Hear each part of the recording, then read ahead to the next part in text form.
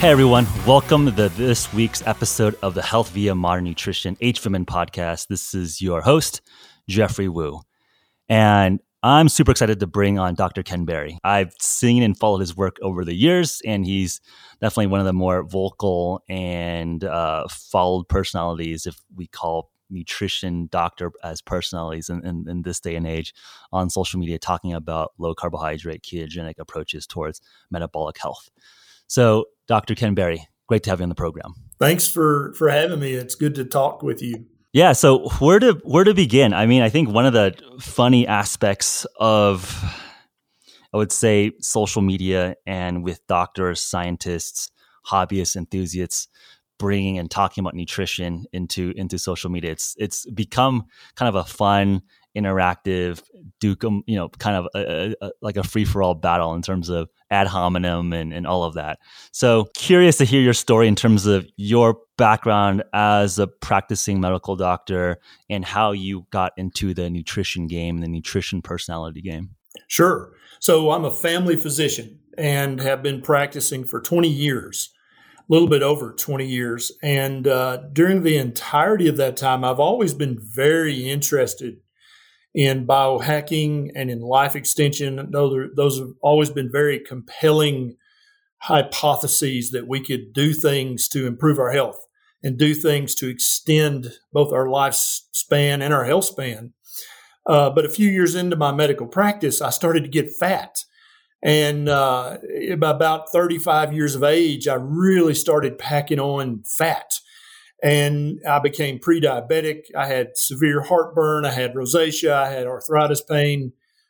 Just everything you can name. Every joint in my body ached in the mornings when I got up. And so during all this time, I was trying all these different biohacks and playing with this and taking a month of pregnenolone, then a month of, some nootropic, and just always playing with these little hacks.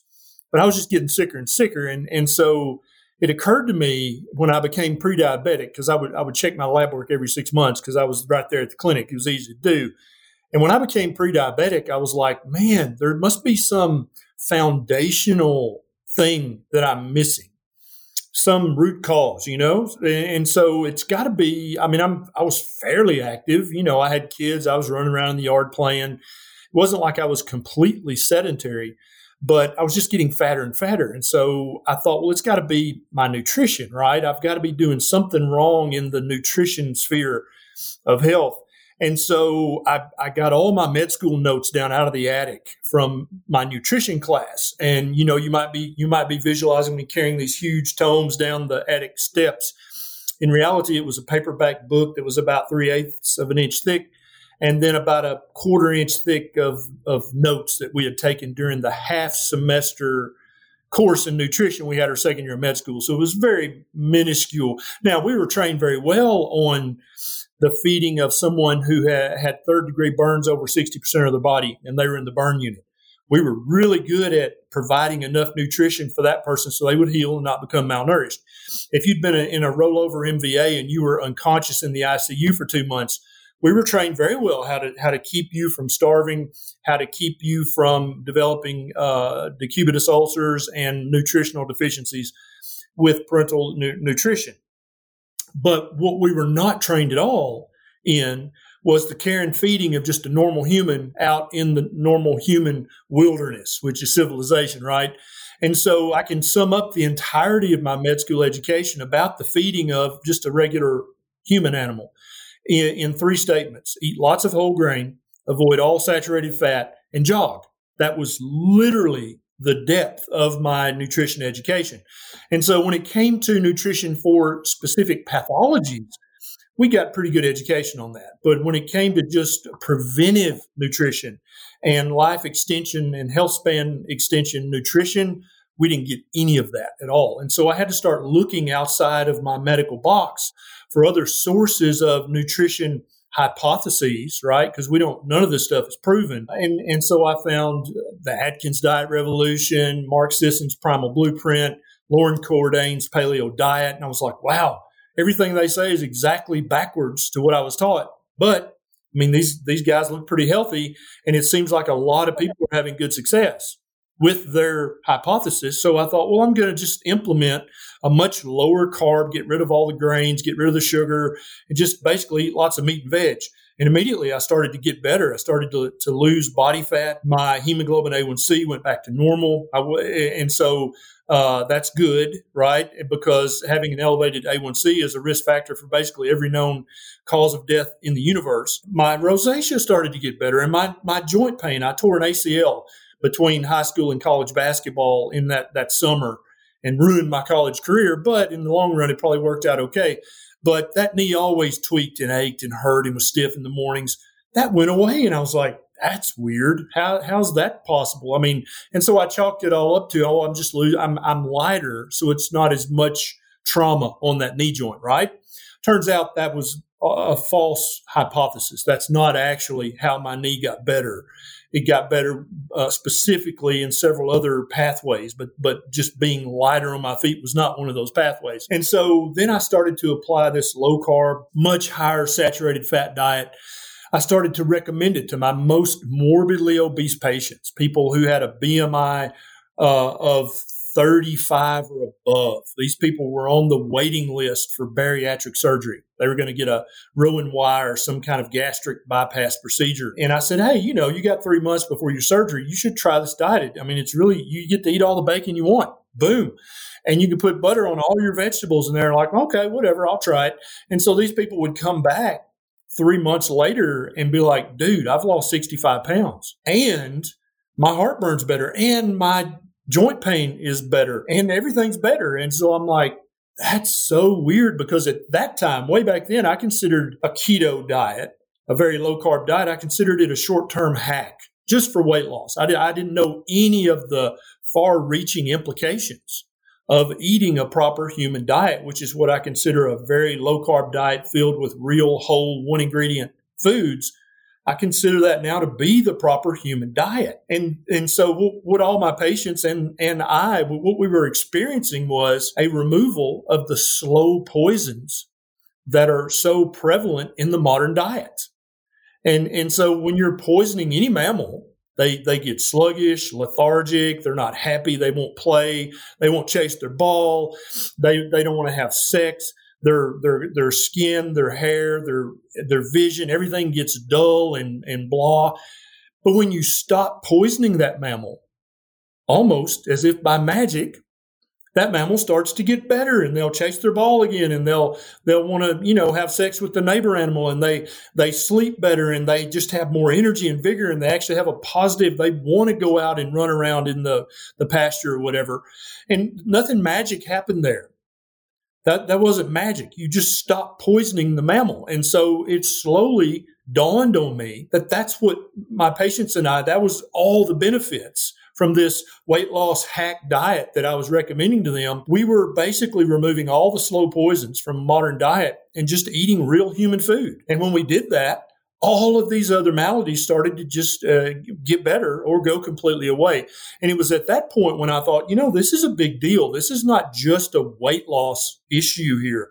Definitely it helps with that better than anything I've ever found. But when a diet starts to reverse and improve osteoarthritis and gastroesophageal reflux and rosacea and eczema and psoriasis and depression, I mean, that's huge. There's something you're doing there. And so that's why I really have went down this rabbit hole and still going full speed today, because I think that together, all of us, you, me, everybody in this space, what we're doing, if you were able to pull back to the 50,000 foot level and look down, what are these knuckleheads doing? We're basically stumbling around and rediscovering the proper human diet spectrum. That's what we're doing. And when a human being eats on this spectrum, health is the default.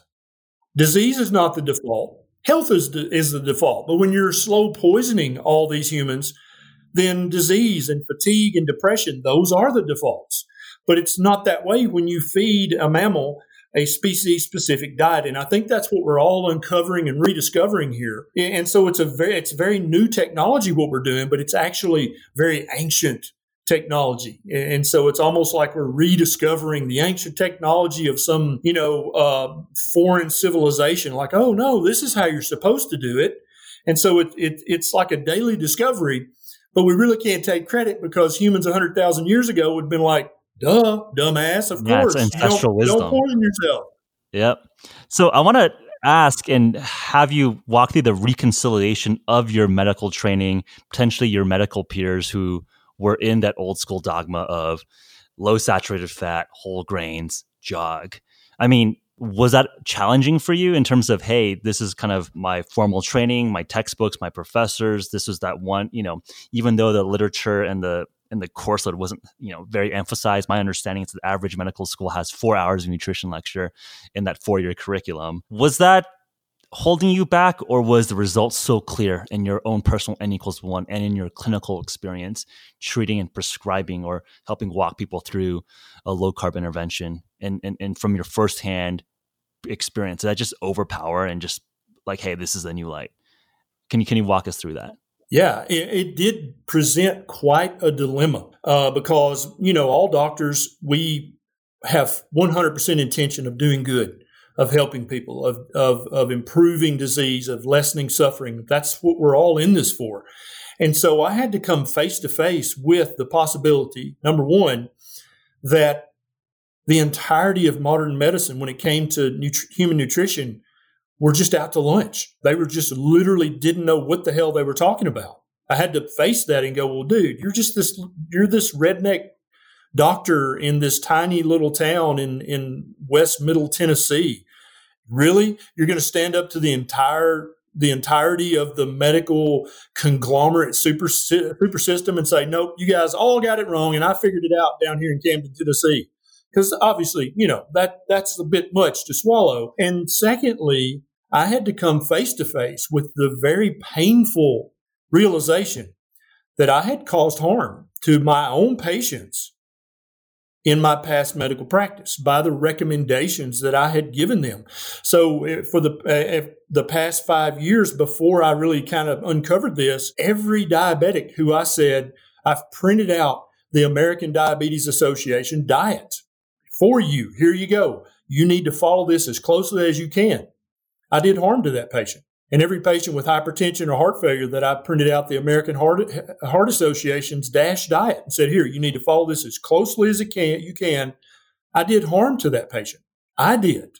Not intentionally, but the net result was I harmed that patient. Every patient that instead of trying to think of a nutritional fix for their problem, I just added another pill, I was contributing to polypharmacy. And hopefully most docs know that every time you add a pill to a multi-pill regimen, you don't just double the chances of having a potential side effect, some of them devastating.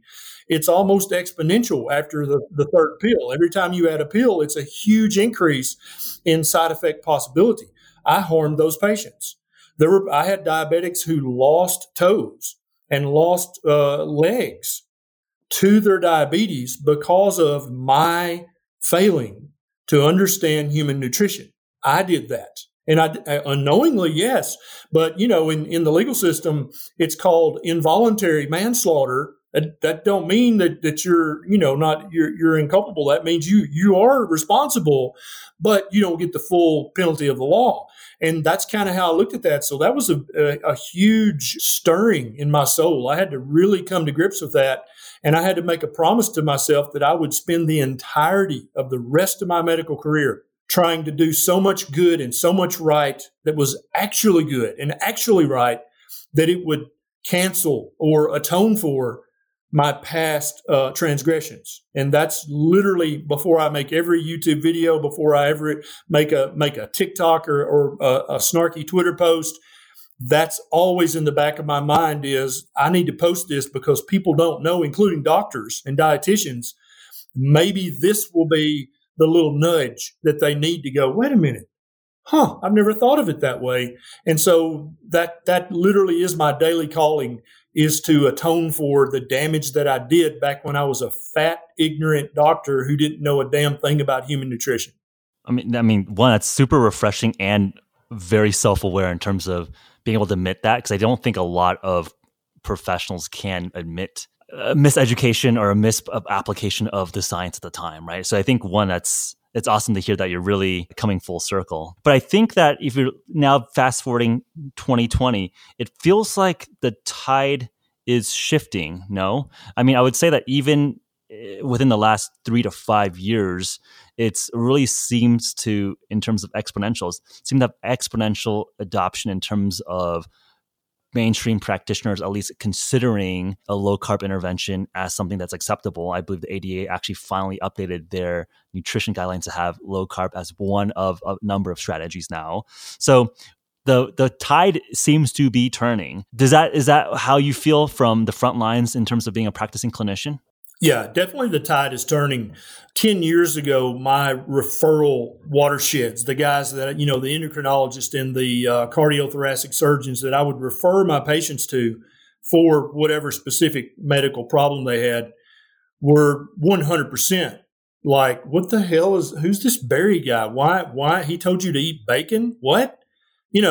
And so it was 100% pushback 10 years ago. And now even every one of them have at least heard of low carb or keto or the Banting. They've at least heard of it, and it's not foreign to them. But because 10 years ago, it was foreign and dangerous. And oh my God, who is this guy? Should I report him to the medical board? It was literally that bad. And now there's much less pushback. And I think that that's good, obviously, for the patient's sake. But I think it's bad. It's really a bad look for medical professionals because basically they still don't have any firsthand knowledge. They still haven't read the low carb research. They're basically just being pushed over by the mass of bodies who are saying, oh, I do low carb. I'm doing great. I'm not going to change that. So let's not even talk about that. They've heard that so many times that they've basically just given up trying to push back against the low carb paradigm. That's not something for them to be proud of. I'm proud of that because we're basically smothering them with hundreds of thousands of anecdotal cases. After if you see one anecdotal case, you're like, that was weird. I might write that up. But when you've seen 10, you're like, that's wow, what's going on? But when you've seen 1,000 anecdotal cases, you're like, well, obviously this is real. There's something here because I'm not an idiot. And that's what's happening. We're seeing an exponential explosion in just the case after case after case. And I actually have a fertility doctor who's 100% on board with keto, 100% on board with carnivore because in his practice of helping women get pregnant, he has already found it over the last 3 years much easier to get a woman pregnant if she's eating keto or carnivore. Endocrinologists are starting to come around. They're very slow because they love all the latest and greatest, diabetic medications, injections, pills, and otherwise. There's even an inhaled insulin now, right? And so that's very sexy to an endocrinology nerd. Ooh, you're going to inhale the insulin. But they've seen so many of low-carb primary care doctors' patients like me go to them for whatever little insurance reason or whatever, and the patient basically just be like, look, don't talk to me about diet. I'm doing keto. It's working great. My A1C is lower than it's been in 15 years. I stopped all that medicine that you had me on, and I'm never taking that again, just so you know, and I'm also not taking a statin. So these guys are like, well, but you look great, and your A1C is 5.1, and you've lost 85 pounds. And like I said earlier, if they just see one patient like that, they're like, well, that's just a fluke. Duh. Of course, it's anecdotal. But now they're seeing 20, 50, 100, 500 patients like that.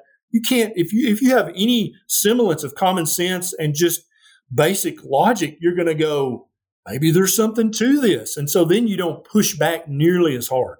Yeah. And I think it's just actually going back to the roots of science in terms of if your existing framework to explain your observations do not actually explain the observations, it's not because the observations are wrong. It's something that your initial framework or theory are not fitting the actual real world. So I think it's almost asking us to get off the appeal to authority logical fallacy and realizing that I don't think we know the answer today necessarily either, right? Like every single generation thinks that like they kind of are the smartest generation ever. And that has never been in the case for every previous generation. So I think it is equally foolish to believe that we have it all 100% figured out today. But at least explanations seem to reflect reality and observation in a much broader, much more robust way than a previous explanation. So You mentioned keto, you mentioned carnivore, and I would say that even within the low carb community, there's very interesting substreams or subcultures within our overall arcing tribe here. So we talked a little bit about ancestral inspiration or hypothesis generation in terms of what that ideal diet is. What is the Ken Berry parameters? It sounds like it's pretty open to animal foods. What can you break that down for us? Yeah. So I've come more and more to call it the proper human diet because if you say the K word in many circles, you're immediately judged, right?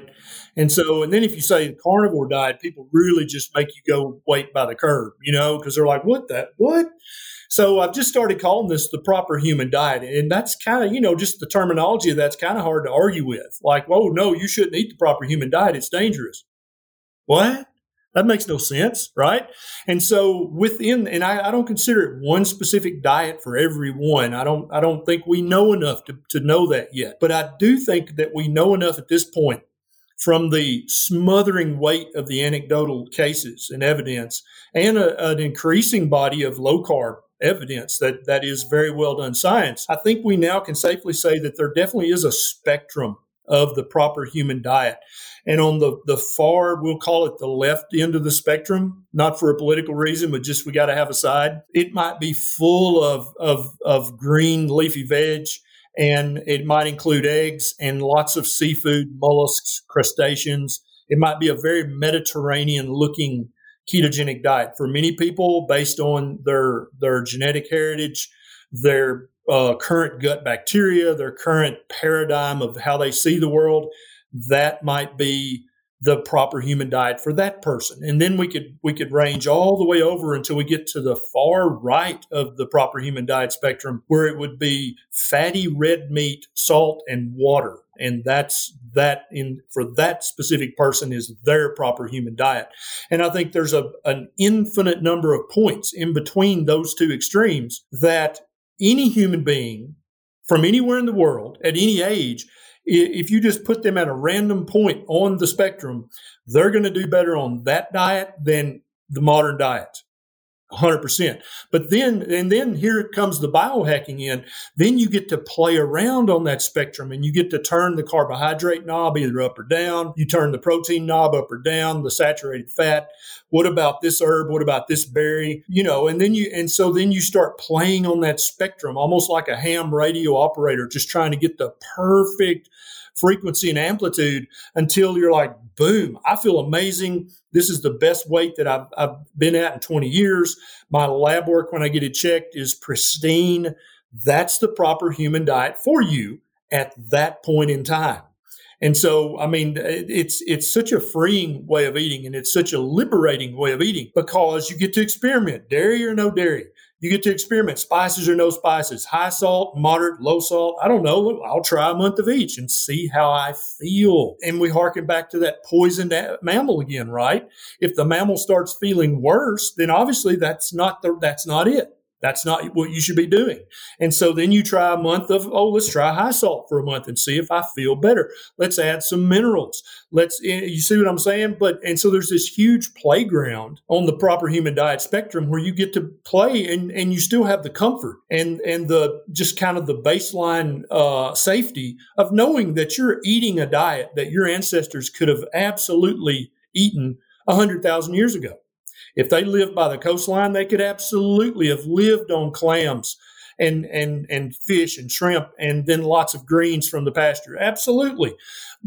We have ample evidence that many of our ancestors lived on humongous herbivores and drank water and probably had a little bit of plant as an herb or a medicine every now and then, but they lived the majority of their life on a fatty meat diet. So you've got that safety and that foundation to play on as you do your individual biohacking experiments to find out where's the right spot on the spectrum for me personally at this time. Yep, I 100% agree with everything you just stated there in the sense that, and I think this is, again, a point that I feel like is underemphasized within just the nutrition world where there is just personalized preferences and genetic baselines, right? Like my answers likely looked and ate different types of diet than your ancestors and our listeners' ancestors. And that's perfectly okay that we might have just different various genetic predilections in terms of what our body is more adapted towards. And then we might also have different goals, right? If I'm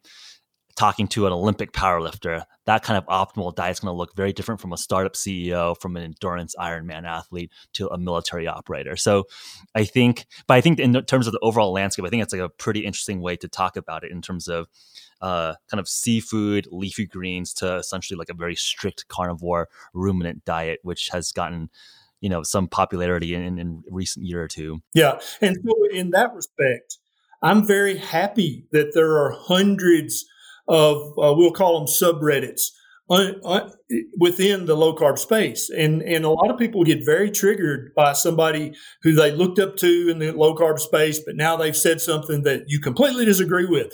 And that people get emotional and they're like, no, damn it, I'm not following him or her anymore. I thought they knew it. They don't know it, And so we got to not do that, because we have to remember we are all literally fumbling around in the dark, because none of us knows the actual real truth about this. We're rediscovering it. And I think the quickest way to rediscover it and get it set in science so that it'll never have to be debated again is if we have all these subreddits, oh, honey's fine. No, honey's the devil. It's okay to have, to eat herbs, fresh herbs. Oh no, they're full of oxalates and phytates.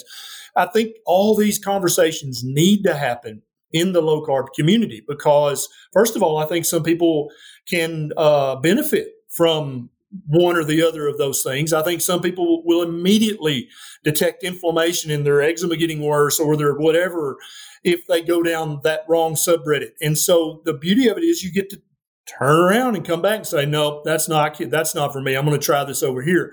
And so I'm happy that there's debate and discussion and disagreement in the low carb community. And I want everybody to stop thinking you've got to pick a side. You don't have to pick a side. All you have to say is, I tried that and it didn't work for me. I tried this and this does work for me. And then we can all compare and contrast our experiences as we're bumbling around in the dark together, trying to get this human diet thing figured out. Yep. And then ultimately, I think that's the path to searching for truth, right? Like all of these essentially settlers or explorers going out on the fringes of understanding of human nutrition. And some people might have like a bad experiment, and that's great, because that's progress in knowing that this specific diet doesn't work for this specific baseline for that specific goal. And now maybe just like pushing you towards making some like general observations. I personally experimented with carnivore blocks, omnivorous kind of mixed diet that are low carb or ketogenic. I think I've been fortunately lucky not to have any autoimmune issues eating plants or phytonutrients, oxalates, all the kind of anti-nutrients that some folks in the carnivore community talk about. It sounds like you've obviously done experimentation for yourself and through your patients as well. I mean, any general broad observations or at least like guidance principles for folks who are just listening in? Great. There's probably not an ancestral tribe in existence that were vegan, right? Like that probably never existed, regardless of what PETA's trying to push in terms of humans being vegans. I would love to see the evidence to demonstrate that, but I'm pretty confident there was no consistent ancestral tribe that was 100% vegan. There's just actually a couple of hominid lines way back in our past that we can tell by their teeth, the way their teeth ground down, that they were plant-based. And Dr. Michael Eads talks about this brilliantly in some of his lectures that are on YouTube. And so you see the arrows going, as in the paleoanthropological record. And then here's this guy, and you could tell by his teeth that he just ate plants and he just had to gnaw on these fibrous plants for hours and hours and hours a day. Well, that line ceased. They're now extinct. And there's two examples of that in the paleoanthropological record. And to my knowledge, I try to prove myself wrong constantly, because I think that's a great exercise, both as a Stoic and both as just trying to understand the actual world that we're living on. I try to prove myself wrong. And so I've looked for a successful vegan civilization in the past, and I just can't find it. And I've asked this on Twitter multiple times and I'll hashtag it vegan plant-based. And I'm like, hey, reaching out to my vegan friends here. Well, is there an example in, archaeology or just world history of a civilization? And it's just crickets chirping. Nobody can come up with that. And you would think that if that were the proper human diet, some civilization would have landed on that at some point, if nothing else, by just a random choice, and thrived on that diet. And so, since that doesn't exist either in the paleoanthropological record or in archaeology or in modern world history, I think that's a big red X on the vegan diet as a long-term diet for human optimization. Yep. I think there are arguments perhaps for ethical or moral reasons, and I think we could probably unpack that. But I think in terms of pure human optimization and health and wellness and performance, I would say that I'm pretty strongly against the evidence there. It just doesn't exist. But I think it's a fine personal choice from ethical, moral, or religious reasons. But it's a very separate subject than nutrition. Absolutely.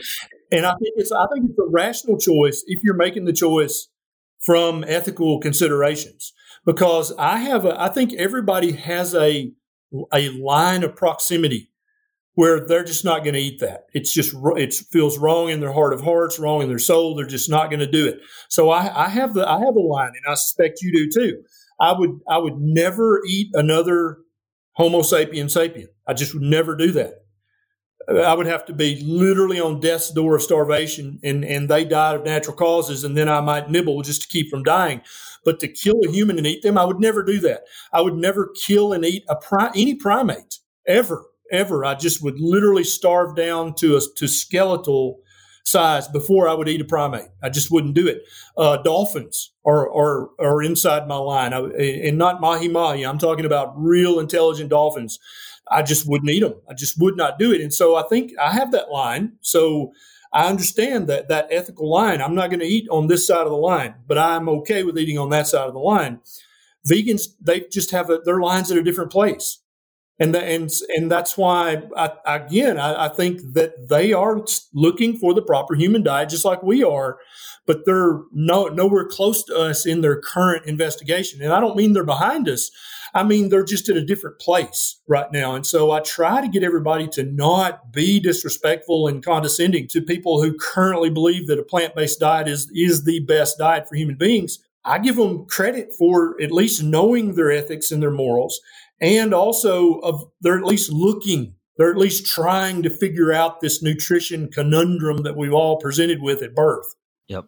Yeah, I think that's well articulated. Yeah, and I think on the ethical or moral line, I think that's what has made me a lot more interested in hunting and actually, basically killing and butchering and salvaging animal meat that I'm going to be eating, right? Because I think that is kind of the line that we are complicit on. If I'm okay to have, McDonald's kill the animal for me, then I should be able to take that, taking a life of another, mammal with a brain with potential low levels of cognition, and be able to take that and live with that and sleep with that. So I think that's made me realize the magnitude of the choices of our nutrition. And I think it's like, okay, if I'm going to live this way, then I should actually be a part of the consequences of that choice. So that's where I've been taking. I think it's a good articulation of this.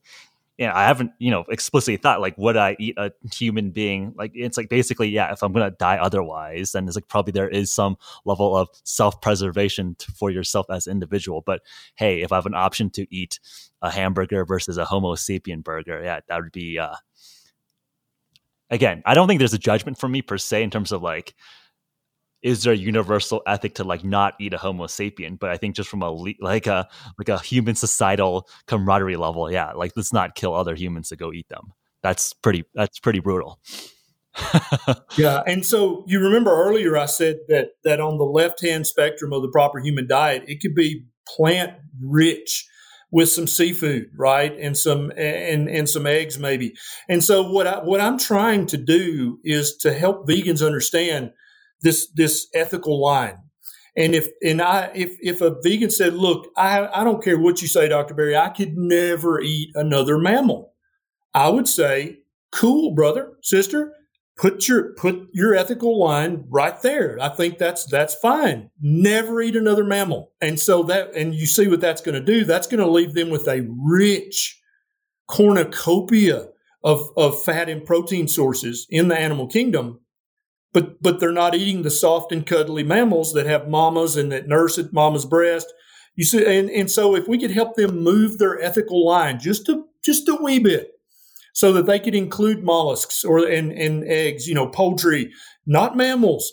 A mother chicken will, if she gets hungry, she'll eat one of her chicks. She doesn't care.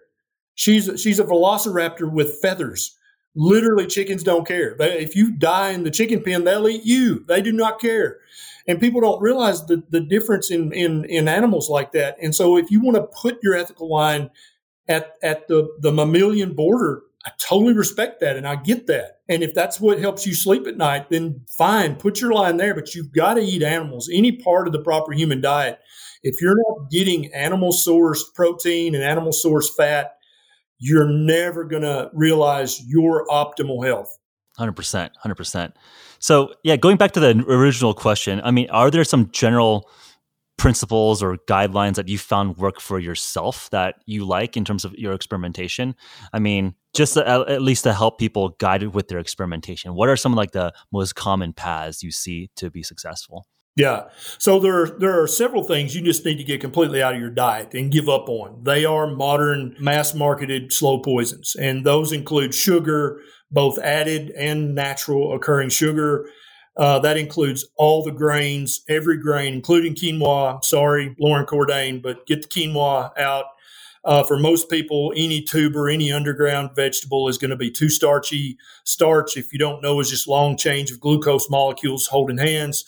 And then to get rid of all of the vegetable oils. Those three things, I think if you and I could be co-dictators and just say from this day forward, you will be executed if you eat any sugar, any grains, or any vegetable seed oils, I think that the health of the country would just skyrocket. The rates of type 2 diabetes, fatty liver, obesity, all the chronic conditions would plummet just from those three changes alone. And then add some kind of fatty meat to your diet. Stop being afraid of saturated fat.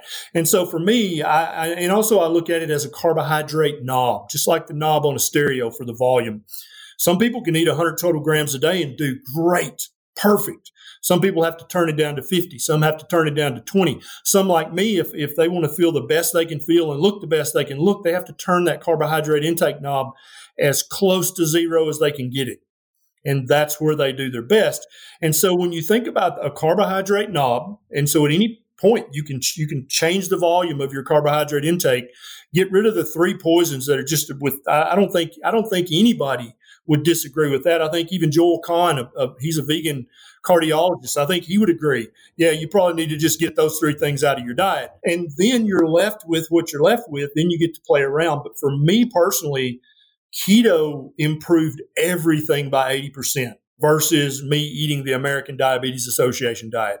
Every single malady that I had got 80% better. Some went completely away, but the heartburn was the worst of all for me. Back when I was fat and ignorant, I took 2 Nexium every day, 2 Nexium, and then still had Tums and some apple cider vinegar. Constant heartburn, severe 10 out of 10 pain. Would have the nurses hook me up and do an EKG to make sure I wasn't having a heart attack. That's how bad it hurt. 80% better on keto, which that's awesome. If anybody's ever had chronic severe reflux, that's huge. And so I saw this crazy Sean Baker dude talking about the carnivore diet. And so I got on my Facebook page and I said, hey guys, let's do a month of just carnivore. Let's just try it and see what happens. And it was just an experiment.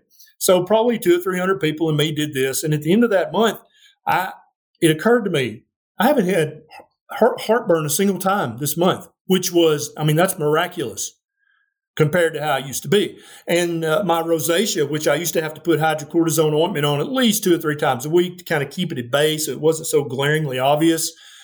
People out there, don't put steroid on your face. It's bad, but I'm a doctor, so I felt like I knew better. And so I was able to titrate it without going overboard. But it was gone. Literally, it's like, I don't have that anymore. The joint pain that was 80% better was now completely gone. I'm currently 51, will be 52 in December. I feel better now at 51, literally, and I'm not even fudging. I feel better at 51 than I felt at 35, way better.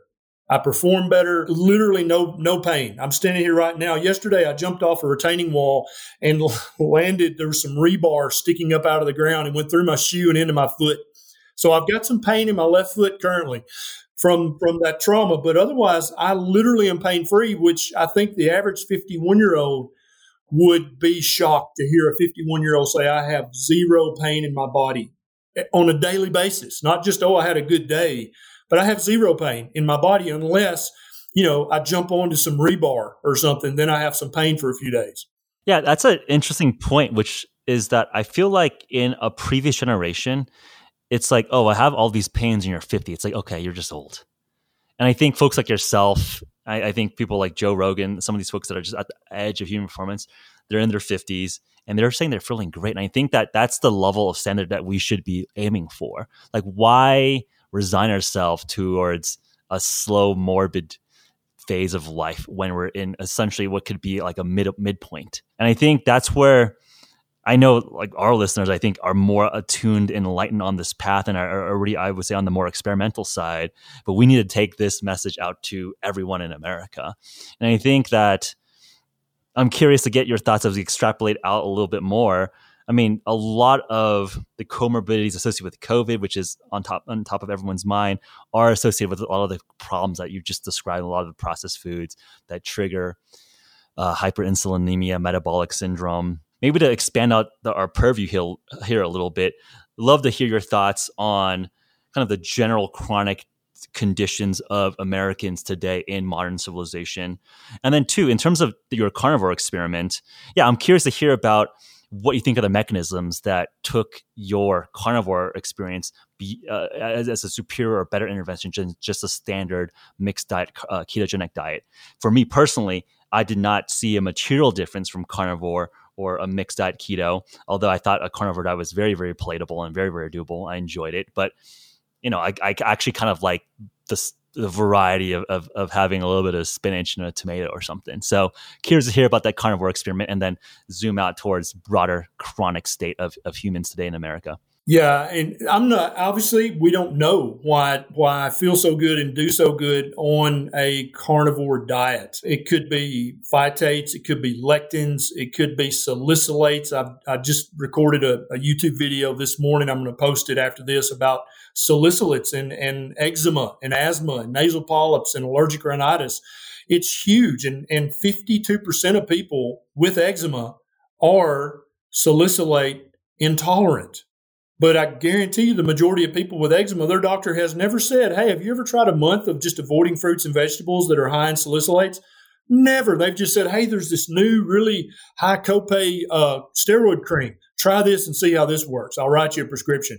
So I think that we don't know all the reasons. I think there are multiple compounds in plants that for some of us have dastardly effects. For some of us, lead to mild to moderate inflammation in some part in our body. And then for some people, maybe like you, they don't seemingly have any kind of inflammation whatsoever from eating that fruit or veg.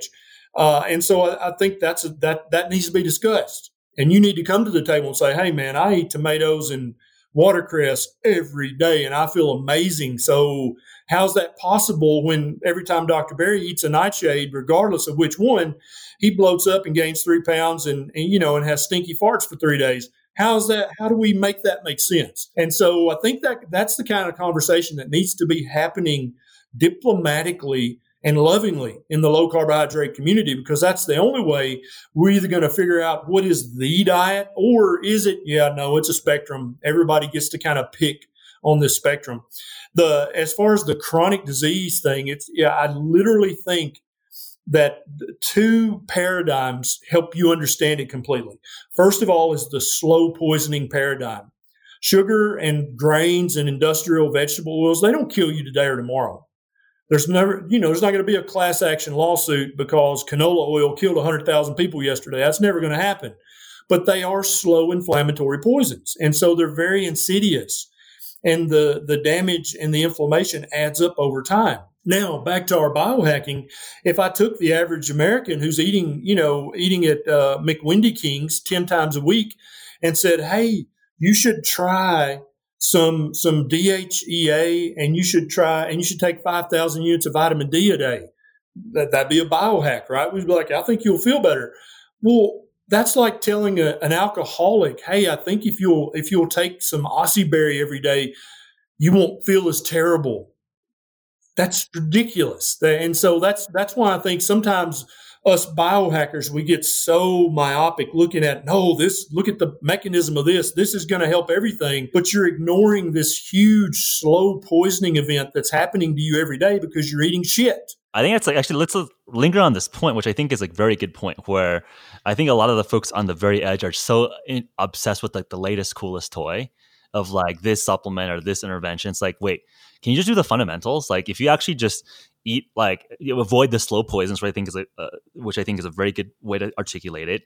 Sleep well, do some reasonable exercise, get some sun, don't do stupid stuff. That's 90% of it. And then let's talk about sauna, nootropics, ketones, whatever crazy, brainwave thingy mabobber that people are playing around with. I think that's like a good point to just linger on, because I think I'm sure you get access to a lot of little toys, and it's like those are the things that people like to talk about, and it's sexy because it's new and it's cool. But hey, make sure to do the basics. Exactly. And that's exactly what I counsel people. Let's take care of the 90%. And so, it's kind of like a modified Pareto principle. Let's do the simple things that are going to give you 90% of the benefit.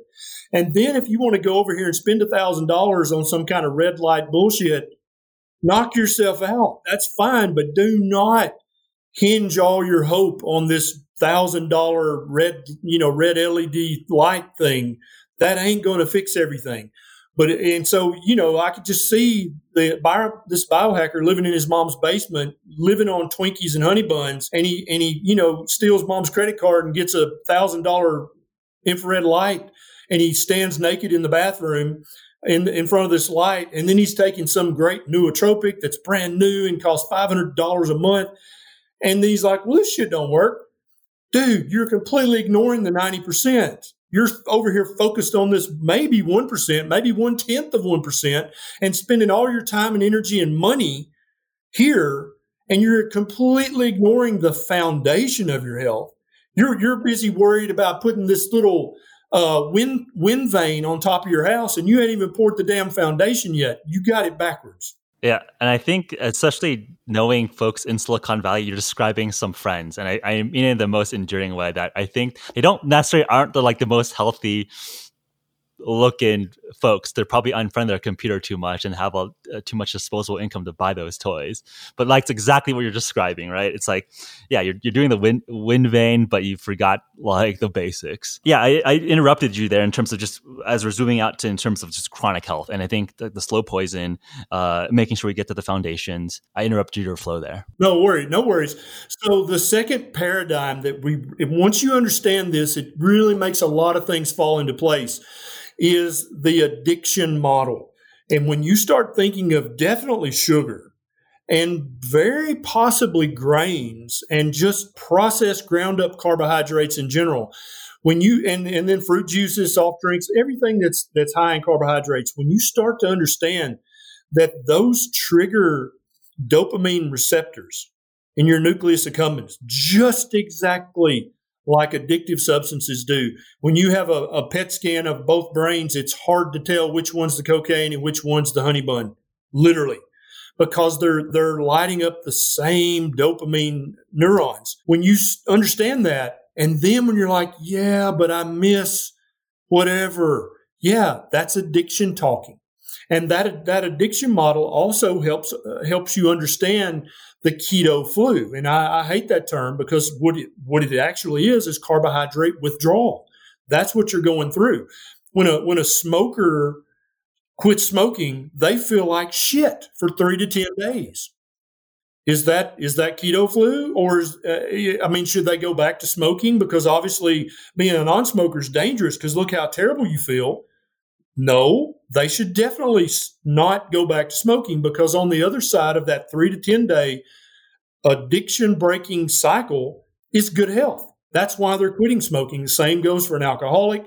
Same goes for any drug of abuse. The same goes for definitely processed carbohydrates. But I think for some of us, too much of any carbohydrate has a certain addictive potential because it really lights up our dopamine receptors. And I think that's been bred into us over the eons, because anytime you found a honey tree 100,000 years ago, you were going to endure the stings and you were going to eat all that honey. Anytime the fruit or the berries got ripe, you would run the grizzly bear off so you could eat the berries and the fruit, because you needed that to gain 5 to 20 pounds of fat so you didn't starve to death in the winter, because you never knew when you were not going to have access to any food for a month. And so if you could hold 10, 20 pounds of excess stored energy, which is fat, then yeah. And so I think that our taste buds now, in this never ending fall that we all live in, where there's always avocado, there's always papaya, there's always blueberries, 24/7, 365. Our instinct of the past is now crippling us, because we're like, no, fruit is good for you. Maybe for some of us, but for some of us, fruit is the devil. And I'm sorry, forgive me. But for some of us, eating fruit on a daily basis is a recipe for chronic inflammation and obesity. Yeah, and if you actually look at modern fruit, these are Frankenstein versions of what was ancestrally in nature, right? Like these are plump sugar bombs of fruits that have been cultivated for maximum delicious and delight with like minimal seeds. So it's actually interesting when people say, hey, plants and fruits are very natural, it's evolutionarily consistent. It's like, well, show me that like red, beautiful gala apple that existed 100,000 years ago. That thing did not exist. So I think that's a good point to just, when people go towards like the naturalistic fallacy, where does that come from? I'm curious in terms of where you're looking in terms of, I know you are, written a book in terms of talking about kind of the chronic disease cases. As we're moving more towards nutrition, I mean, how does the healthcare system and incentive payee practitioner payer structure need to evolve? I mean, I think that's like, me as a business person, and an engineer, I always think about incentives and make sure the incentives actually align towards a result and a strategy that actually works. Because I think every single person that's an existing doctor and an existing hospital administrator, an insurance provider, I think they're good people. I don't think they're just trying to like screw people over. But I think the incentive structure is not perfect.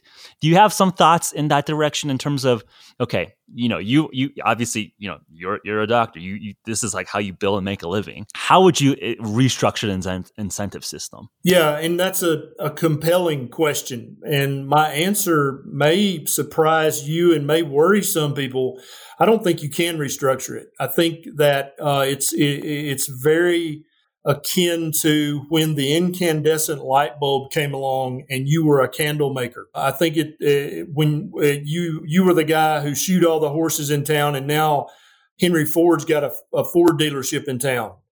I think that many, many healthcare providers, when this does become mainstream, and I don't think it's anywhere close to mainstream yet, we're definitely picking up steam, but we're nowhere close to a tipping point where this is just known that a low-carb diet is the healthiest diet for humans. When that happens, there are going to be endocrinologists who are seeing 3 patients a week, and there are going to be orthopedic surgeons whose only cases are trauma, because there are no diabetic toes and legs and feet. There is no Charcot foot. There is none of that stuff. And there will be rheumatologists who see 3 people a month, because that's how many people will have rheumatoid arthritis or psoriatic arthritis or fibromyalgia. These things will just literally stop happening.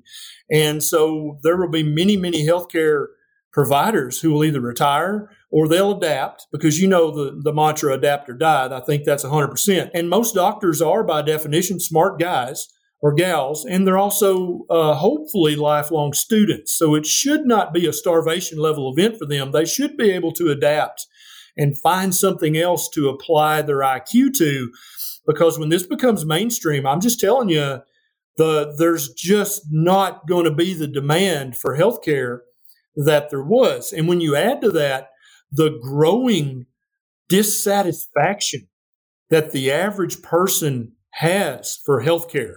And the whole COVID-19 debacle has, I think, really intensified that. People just are literally, they don't trust anything that anybody wearing a white coat says anymore. There is a growing subset of people who, if somebody's got a white coat on and a stethoscope around their neck, they definitely ain't listening to that guy. And that's a growing paradigm. And I'm not saying I agree with it. I'm just saying that's becoming a big percentage of the population. And so when you combine improving chronic disease to such an extent in so many people that there's just nobody that needed to see the doctor today, except that one guy that jumped off the retaining wall and landed on a piece of rebar like a moron. You'd have to see him, give him a tetanus shot, but that's it. That'd be your only patient. I mean, you're going to have to do something, right?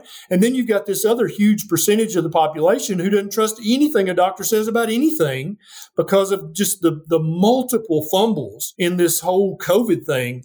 I think that there's probably going to be some kind of catastrophic change in the way that healthcare is delivered in modern society. And I have no idea what that's going to look like. I don't think we ever know until the day it happens. But I don't see a way around that, because never do I envision the American Diabetes Association holding a press conference and saying, for the last 70 years, we've been telling you guys to eat lots of whole grain and honey's fine. And, you can have as many carbs as you want. Just match your insulin to the carbs. And, here's this recipe for apple crisp strudel on our website. I don't think they're ever going to hold a press conference and say, we're morons. We got all of that wrong, and we're very sorry. We're going to give all your donations back, because we obviously don't know what the hell we're talking about when it comes to helping diabetics keep their kidneys and their retinas and their toes and their feet. That's never going to happen. So I think this has to be, by definition, a groundswell, a grassroots movement. And anytime you have a grassroots movement that grows exponentially and makes sense and is sustainable, there's always a revolutionary fall at some point when in all of human history. When you see a grassroots movement that can't be stopped, there's a revolution or there's some sort of collapse at some point in the future. And so I'm not hoping for that. I'm not predicting that, but I'm just saying that, me personally, I've looked at this from many different angles circumspectly, and I don't see a way that we can just tinker with the current healthcare delivery system and say, okay, there we go, we fixed it. Now everybody can eat low carb, and all these hundreds of thousands of doctors can still drive their BMWs. I don't see how that's going to work. Yeah, I think people have started leaning towards that direction, but I have not heard someone articulate it. So maybe bluntly or directly, which I think is like a reasonable path, or like a potentially realistic path in how this thing shakes out. I mean, if you look at innovation cycles and new technologies, new paradigms, there is some level of creative destruction. And I don't think it's necessarily bad, right? It's like the horse industry. Obviously, a lot of people lost their jobs, but we are resilient as a people, as a culture, and we'll readapt. I think we have to be optimistic in that way, right? We cannot say, hey, we're going to lose some jobs and people are going to have some livelihood struggle. Therefore, we're going to continue to be in the Stone Ages in terms of our understanding of nutrition and healthcare. That's not going to be the winning solution either, right? Like a smarter, more future forward thinking society will beat us in terms of competitiveness if we all become chronically diabetic, overweight, obese civilization. And I think that's one of the most interesting conversations I've had with some folks in the military, where you can't get enough people even to go into service because they're like, a lot of kids are just overweight and obese. And if we cannot even be healthy, where we're killing ourselves, how can we even be a strong culture, a strong nation? Exactly right. And I think that's a very valid question that needs to be answered at some point. But I just hope, truly hope that my healthcare delivery colleagues have read some Marcus Aurelius, and they're able to say, when this happens, it's good that happened, because now this is going to make me grow. I'm going to have to find something else to do. I'm going to have to be more creative.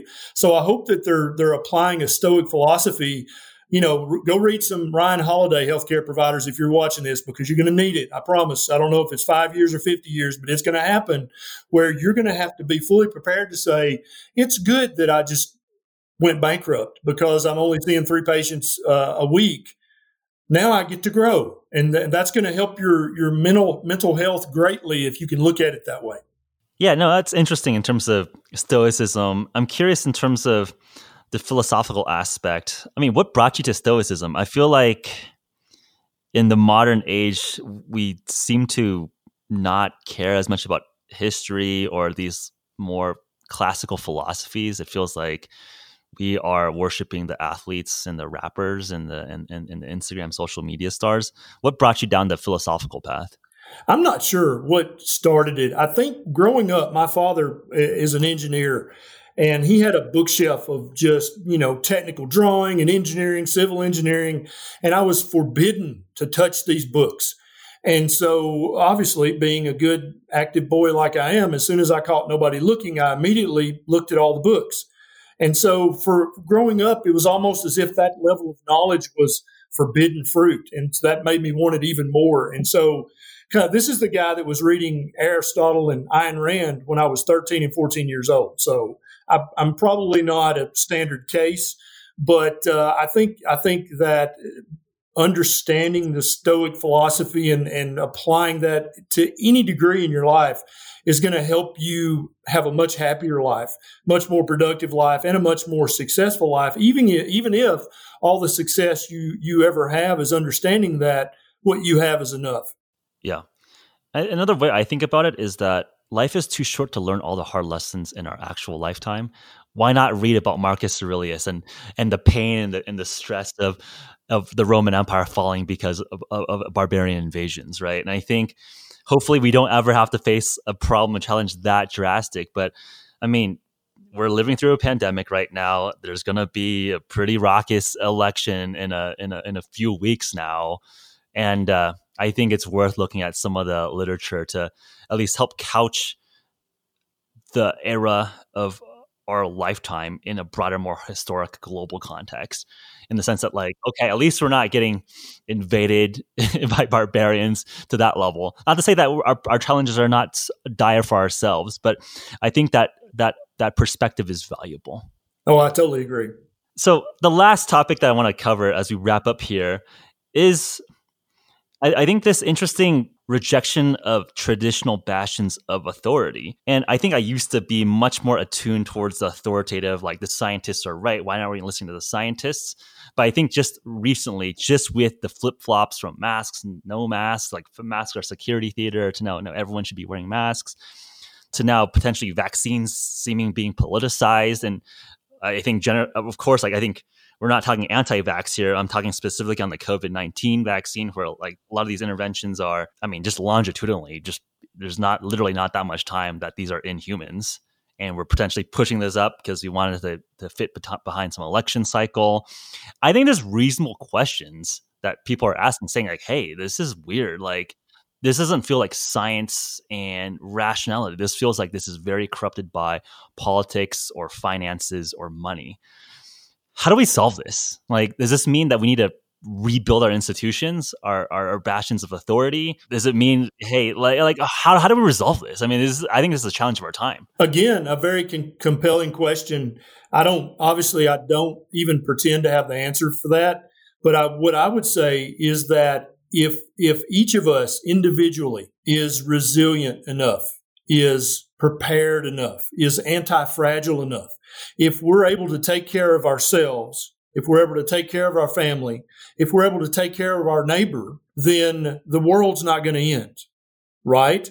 And so I agree with you that the ivory towers of nutrition, of medicine, of politics, God forbid, of basically any, upper level thought process right now, all of these ivory towers are full of corruption, no doubt, because we're all human beings. We all want to get ahead. So yeah, they're going to take the bribe. That's just human nature. I think but the more disappointing thing, because you said earlier, every generation thinks they're the most modern and the most awake and the most up to date. And this generation that currently resides in the ivory towers of whatever intellectual, academic, flavor that you want to talk about, the sad thing is that they're full of myth and they're full of fads. And that's the thing that really makes me sad, is that it's very disappointing, because I could see them thinking, no, we've got the latest and greatest. This thing floats. This thing's invisible. That's all great. But when you literally are promoting to the masses a complete and utter untested fad diet, and you have not only staked your reputation on that, but you have made your fortune on that. How do you fix that? And there's the old quote that science proceeds one death at a time. And that doesn't mean go out and kill people in the ivory towers, folks. Calm down. That just means that as the old gray-haired gentlemen and gentlewomen who are currently in charge, as they pass away, then the next generation gets to come in and say, yeah, all that stuff was horse crap. We just nodded and smiled because, Dr. McGillicuddy was chairman of the department. But he's dead now, and so we're not going to talk about that foolishness anymore because we all know that's foolishness. That's typically how, it changes in academic settings. I feel like that this groundswell of the low-carb, keto, ketovore, carnivore, that thing, and I call it the proper human diet, but whatever you want to call it, that thing is growing so fast and becoming so big and becoming so undeniable. I mean, at this point, yeah, you maybe just saw the article where it was in the Beat, where they said, and the Beat is a vegan magazine, and they were talking about this new research that showed that long-term keto is very unhealthy. And actually, there's no new research whatsoever. They just went back and did a little analysis on research that was done years ago. And there's no low carb option in any of the cohorts that they looked at. The low carb option is like less than 45% carbohydrate. There is no keto option. There was no keto people to study back then, but yet they've got this article out there. And I've had multiple people reach out to me and say, oh my God, is keto bad long term? I thought it was safe. And so that's what they've staked, that they're literally staking their reputation on that house of sand. And I just feel like this proper human diet movement is just going to wash all of that bullshit away. And I don't know what's going to happen to all those professors who have staked their reputation and their fortune on a high carbohydrate, saturated fat-free diet. I don't know what they're going to do.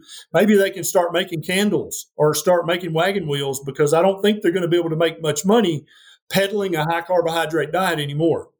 Roger that. And I think that's why these long form conversations, I think, help, where we're able to actually have like a reasonable discussion around the pros and cons and some of the subtleties. And I think that hopefully, and it feels like there's just more attention towards that. Like, I know that your following has grown substantially over the years as well, where I think people are realizing and observing and being their own scientists to actually collect their own data to realize that, hey, this experiment, which is a valid N=1 self-run study, is a better potential approximation of reality than what might be pushed by dogma in the past.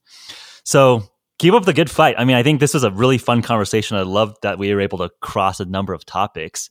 So for my listeners who aren't aware of all the stuff that you have going on, what does the rest of 2020 look for you?